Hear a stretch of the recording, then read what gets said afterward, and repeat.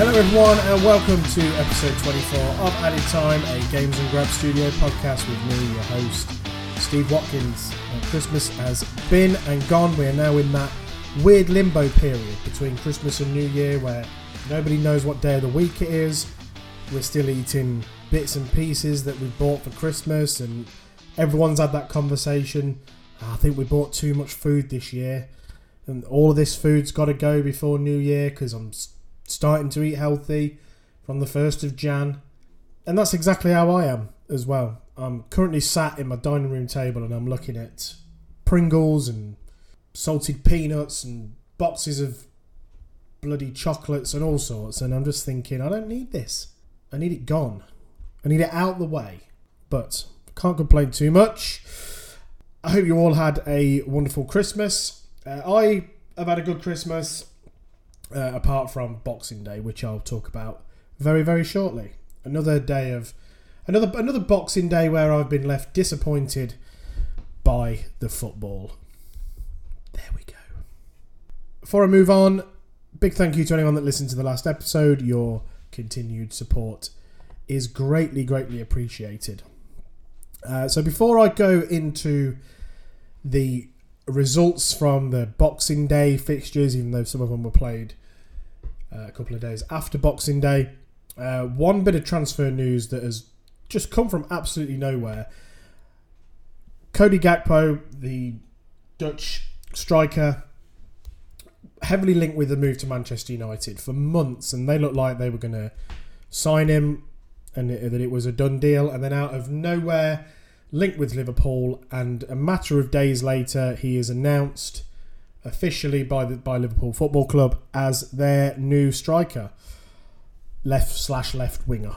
So this has surprised a lot of people, and Liverpool have got in there and made the signing of someone who's highly thought of, someone who's highly talented, and this is just going to strengthen that Liverpool front six. Núñez isn't quite doing it at the moment. Spurned a lot of chances in the League Cup game against Man City and the other night against Villa. I think his all-round game is decent, and he obviously adds to the team. But I think it's been clear that Liverpool, since Mane left, they've missed someone on that left-hand side. And Gakpo is the person that's been brought in. Obviously Diaz as well, that they signed last January. He has had a setback with his injury. So that's why I think they've gone into the market and bought him. And I'm sure I read somewhere £35 million, which to me seems like an absolute bargain. So we'll see how this works out for him and for Liverpool.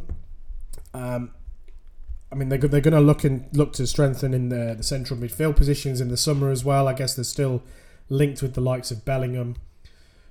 But I think this is going to be disappointing for a lot of Man United fans. Some have quite rightly pointed out that actually it's not a left winger they need, it is a centre forward.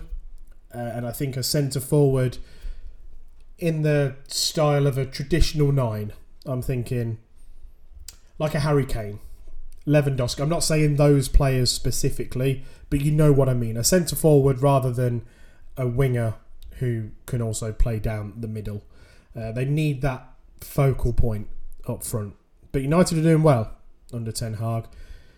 So the striker that they're after, that would kind of complete the set, as they say.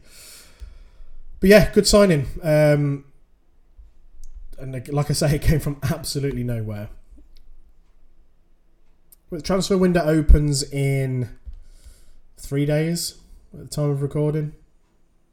So a lot of clubs will probably be looking to do business just because there's been a few managerial changes, obviously, in the Premier League already. And certain managers will want to bring their own players in. And then you look at a club like Leicester, who are desperate for signings, didn't do a great deal in the summer. So they'll be looking to strengthen. That's definitely needed. So it could be an interesting January transfer window. I don't expect the likes of Maddison or Bellingham to necessarily move in this window. But we'll see. We'll see what happens. Let's talk about the results then of the games that have just gone. So Brentford were 2-0 up against Tottenham, but Tottenham came back to draw 2-2. The South Coast derby, Southampton, who are really, really struggling, they lost 3-1 at home to Bournemouth. Sorry, no, they didn't. They lost 3-1 at home to Brighton, and they are currently bottom of the Premier League. So a lot of work there for Nathan Jones to do. I will come back to the Leicester game because I want to talk about that in a little bit more depth.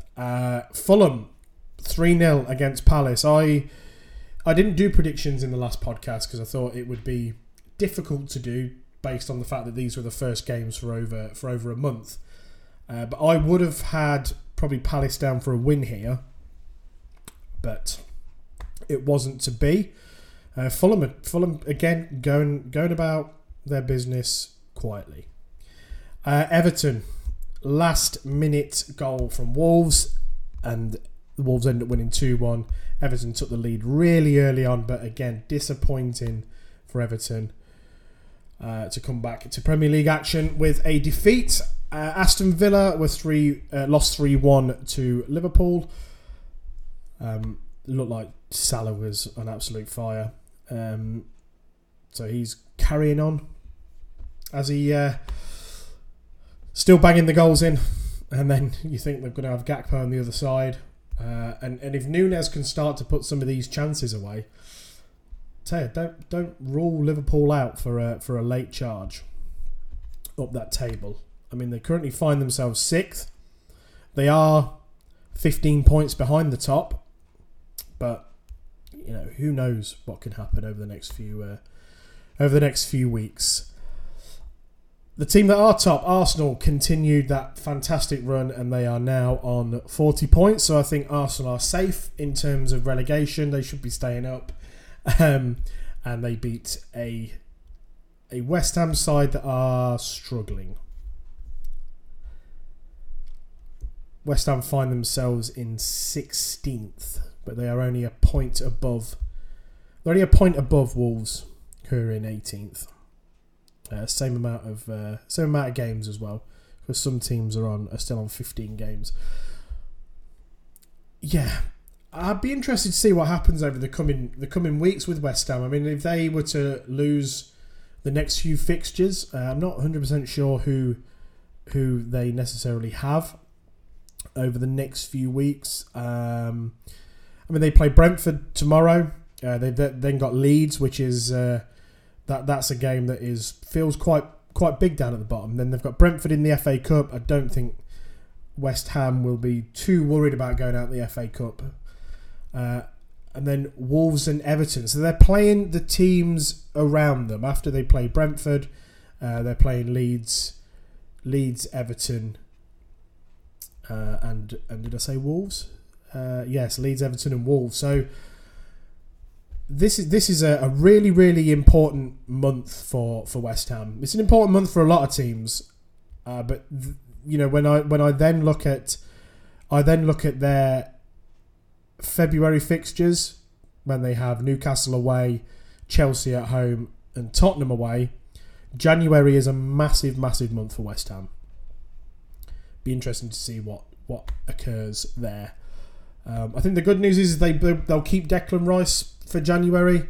They'll keep him for the rest of the season before he eventually moves on, should West Ham stay up or not. Chelsea ran out 2-0 winners against Bournemouth. I did watch that game. Bournemouth were fairly poor, and they were lucky to get away with 2-0 as well. So Chelsea are being linked with João Felix, but they're being linked with quite a few other players as well. Another Fofana as well they're being linked with. And Enzo Fernandez, who's been linked with everyone, but his release clause is massive. And it feels like only a couple of teams are going to be willing to pay that, Chelsea being one of them. United ran out 3-0 winners against Forest. Marcus Rashford is very much back and enjoying his football again, which I think, even as a Leicester fan, I think that is wonderful to see. I think that's great. And, you know, a talented player, a great person, clearly a great person off the pitch for all the stuff that he does. But it's good to see him playing well. Forest, you know, still shipping goals, still find themselves in that bottom three as well. But they have a couple of big-ish games coming up as well down at the bottom. And then last night, Man City ran out 3-1 winners against Leeds. Erling Haaland carrying on where he left off with 2 goals last night. That takes him to 20 Premier League goals for the season. He's now the fastest player in Premier League history to do that, and he has beat the previous record by 7 games. So fastest player to 20 goals. Before that, it was Kevin Phillips of all players. He did it in 21, and Haaland has done it in 14. And I was looking at some stuff last night. He's already beaten the Golden Boot winning season of 97-98 and 98-99. Both of those were won with 18 goals. And he's also now equalled Drogba's Golden Boot winning season. I think it was 06-07 where Drogba got 20 and Haaland has already got that. Bear in mind, we've had a month off as well.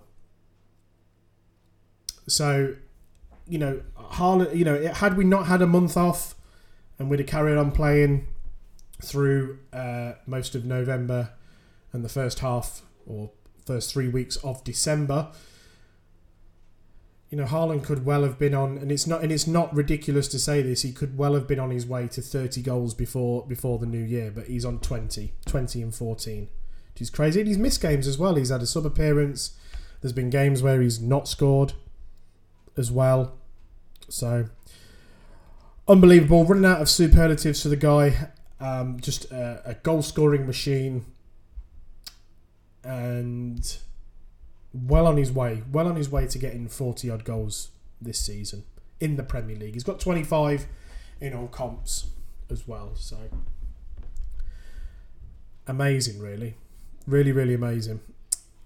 Now then, I will go back to the Leicester game. So let's go back to the result at the King Power. Very, very disappointing. A 3-0 defeat to Newcastle. Now, Newcastle are absolutely flying at the minute. They're on a ridiculous run. They're not conceding goals. They're scoring goals for fun. I mean, it was a high-scoring round of fixtures. I think eight of the 10 games had at least 3 goals. Most of the games had 4 goals as well.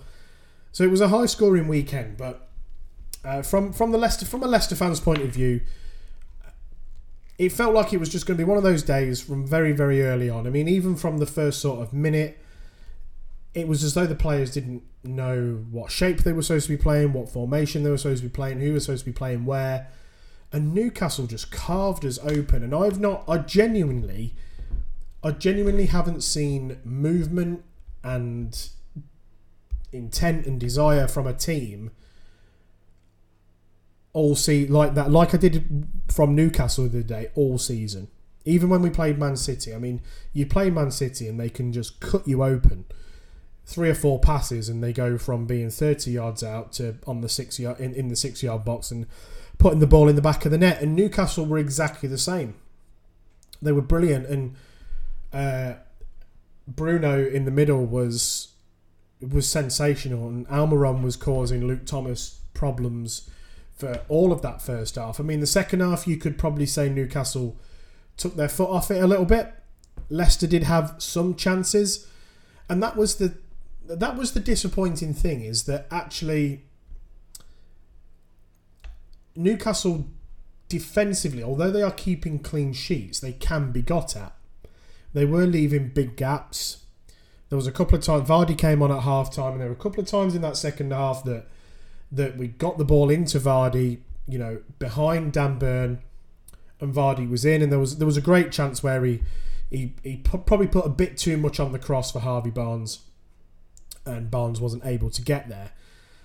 So Newcastle can be got at, and I'm not going to sit here and I don't want to sit here and sound bitter because Leicester were terrible. You know, 3-0 down by half time, and I genuinely said, if this is 4-0 by half time, I might go home. But it was 3-0 at half time. Leicester were all over the place. It felt like the start of the season again. I said it at the time, the World Cup came at the worst possible time. But Newcastle have done this to a number of teams, and I think they'll continue to do it all season, especially if they strengthen in January. I don't think Newcastle are necessarily a great team. And again, I don't want this to sound bitter, because, like I said, the way that they played, the movement, the tactics, they were great in that first half. They are very well coached. They are very well organised. Eddie Howe's done a fantastic job. The players that they've brought in, they've strengthened in the areas that they needed to. You know, goalkeeper, centre backs. You know, Almiron just looks like a man possessed this season. Trippier, great signing. Bruno is a great signing as well. I mean, I didn't like their antics at the end of during that second half, with players going down with supposed cramp, in air quotes. The time wasting. Now, we saw at the World Cup that the time wasting was combated by having really, really long extended periods of injury time. You know, we were used to seeing 7 to 8 minutes, 9 minutes in some cases, double figures in terms of injury time due to the time wasting. Now, I'm not saying that it would have made a difference, because the game was done by half time. Okay, the game was probably done after 5 minutes or whenever the second goal went in. I mean, for the penalty, I said, I called it at the time. I said to my cousin, Chris Wood's gonna whack this down the middle. But there we go. It's such a, it's so bad being right all the time. But going back to the time wasting, look, 3 minutes at the end of the first half and 3 minutes at the end of the second half was a disgraceful amount of injury time to add. Dennis Pratt was down for at least 3 minutes in the first half. And then we had 3 goals as well, which Newcastle really, really celebrated and really took their time restarting. And the second half, Nick Pope was time wasting. Players were going down, as I've said. And although there was part of me that wanted to get out that stadium as soon as possible the other day, as a paying fan, I do not go to football matches to watch players pretend they're injured to waste time. Now, I get the gamesmanship to maybe, if you're under the cosh or whatever, and you're really, really defending, backs to the wall, you might want to go down to just break up the flow of the game a little bit, which is why teams walk slowly to corners and throw-ins and things like that. But I'm beginning to feel, especially after this World Cup, I'm beginning to feel like actually I'm being robbed of seeing football, because the time wasting isn't being dealt with in terms of adding injury time. For me there was at least another, I'd probably say 7 to 8 minutes in that game. Now, Leicester aren't coming back, but we saw in the World Cup the amount of goals that were scored during that injury time, and a lot of the time it went against those teams that were doing the time wasting. It's something that the Premier League has got to address. Look, you're always going to get your old school fans that we don't want 7 or 8 minutes, we don't want this, we don't want that. Look, I know that they're talking about shorter games and things like this, but come on, it's getting ridiculous. I felt like there should have been a lot more injury time. But that said, Leicester were crap. I thought tactically Brendan got it completely wrong. I don't understand why Tielemans was playing at right back. Our best player was Perez when he came on. I thought he played really, really well. I'm not a huge Ayoze Perez fan. Anyone that knows me knows that. But I thought he did really well when he came on. I know he's looking for a move. Dennis Pratt going off injured. Samare, I mean, he was great against MK Dons, but you know we're talking about the bottom end of League One here, and he looked poor. There's no return date for Maddison as it stands. He won't be available for the game tomorrow against Liverpool. He's gone down to London to see a specialist. So he came back. He was fit during the World Cup, but he's come back and has a bit more pain apparently in his knee. So, yes, not good. And look, tomorrow's game against Liverpool, for me, it's a throwaway fixture. If you can get a point, that's absolutely fantastic. Just try not to get absolutely walloped. The next two games for Leicester are massive, in my opinion. Now, Fulham is not going to be an easy game. We saw the fixtures just gone that, you know, they dispatched with Palace with ease. So Leicester's next two league games are Fulham at home and Nottingham Forest away.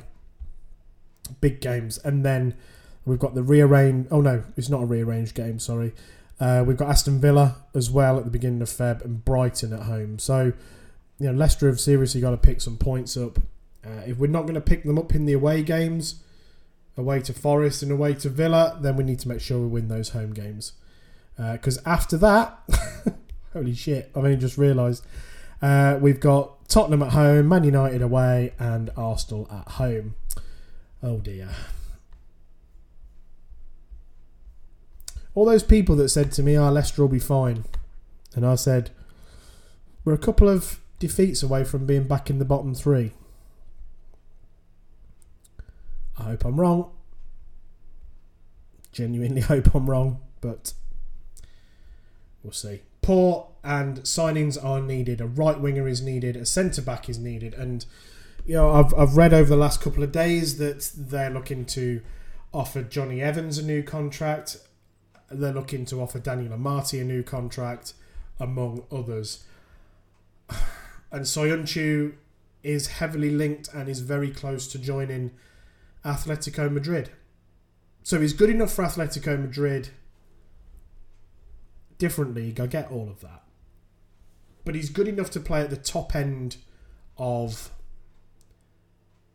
the Spanish league, but he's not good enough for a Leicester team who don't have a wealth of quality centre-backs. Yeah. Enough said on that one. Right. Let's look forward to the fixtures coming up. There's games all next week, starting tomorrow, all this weekend, all next week. I'm not going to go through 2 weeks worth of fixtures. I'll just go through game week 18. That's what it's known as. So tomorrow we have West Ham Brentford. West Ham really need to pick up some points up here. I think this will be a draw. Liverpool then host Leicester. I genuinely only see a Liverpool win here. I'd love to be able to sit here and say I think Leicester will spring a surprise. I just think we've got too many injuries at the moment, and there's, I don't know, after the other day, I think a bit of reality has hit a few Leicester fans, and they've realised that actually we're still a team that is very much a bottom half of the table team. Wolves Man United, now historically not a fixture that United have enjoyed. And Wolves, I know, got that last minute winner the other day. But I think United just look really, really strong at the moment. And I'm going to go for a United win. Man City, Everton. at the Etihad. Man City win. For me, Fulham, Southampton. Southampton need the result. They're currently bottom, but I think Fulham will have way too much for them. And then Bournemouth Palace, a strange one. A strange game, this. I always fancy Palace to win at home against most teams, but away, I'm not so sure. So, I'm going to go for a draw on this one. Newcastle Leeds, if it's anything like what I watched the other night, I can only see a Newcastle win here, but Leeds will definitely give them a game. That'll be a great atmosphere up there. New Year's Eve. Yeah, that'll be good. That'll be a good one up there. Brighton versus Arsenal. Now, historically, Brighton are Arsenal's bogey team. Westy always goes on about how Brighton they're just a team that always seem to cause an upset. They always seem to do something that derails Arsenal's season. And it's not him being bitter or anything. He's right. Brighton do tend to get something against Arsenal. I think before that, it was Swansea. Before Swansea obviously got relegated. And now it's Brighton. I just think Arsenal are a different beast this year. They just look confident. They don't look like they necessarily panic if they do go a goal behind or if they do concede. If they go 2-1, if they go 2-0 up and then they concede with 10 minutes to go, I think the mentality of this Arsenal side is we'll go and get a third, or no, we're good enough to hold this for 2-1. I think Arsenal are just a lot more a mature team now. They're not as naive as they were. So I'm going to go for an Arsenal win.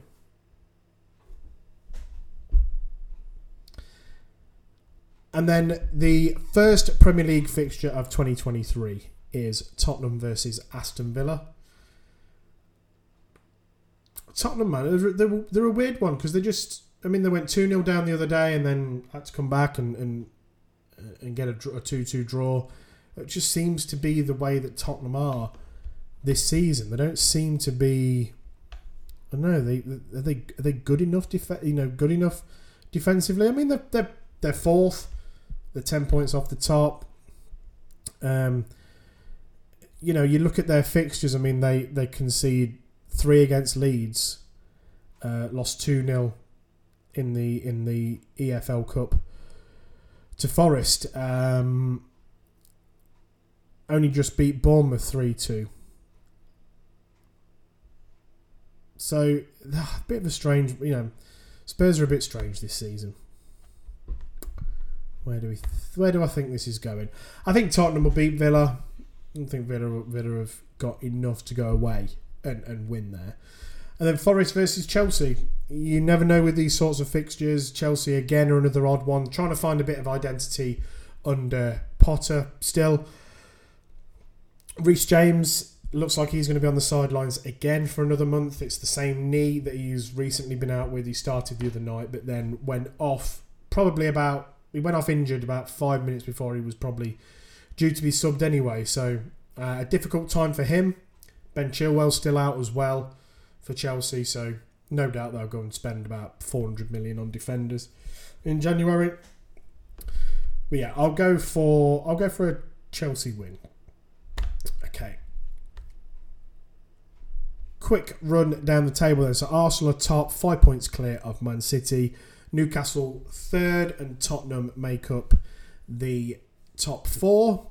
United do have a game in hand, are only a point behind. So United could climb into that top 4 if they win that game in hand. And then making up the rest of the top half of the table, we've got Liverpool, Brighton, Chelsea, Fulham, and then Brentford. Southampton are bottom, and then Forest and Wolves are just above them. And then it's Everton, West Ham, Leeds, Bournemouth, Leicester, Villa, and Palace. So going from bottom up to 11th there. I think that is it from me. the Premier League is well and truly back. The World Cup feels like a bit of a distant memory. There's still a little bit of fallout from it in terms of Emilio Martinez, the goalkeeper, in terms of his antics. And it looks like actually Unai Emery wants to get rid.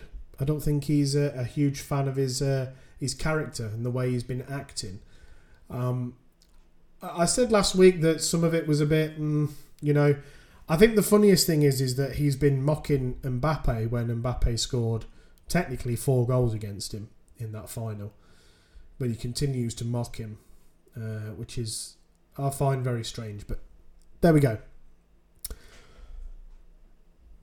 That's it from me for this week. Thank you very much for listening. Don't forget to check out everything else that is brought to you by Games and Graps Studios.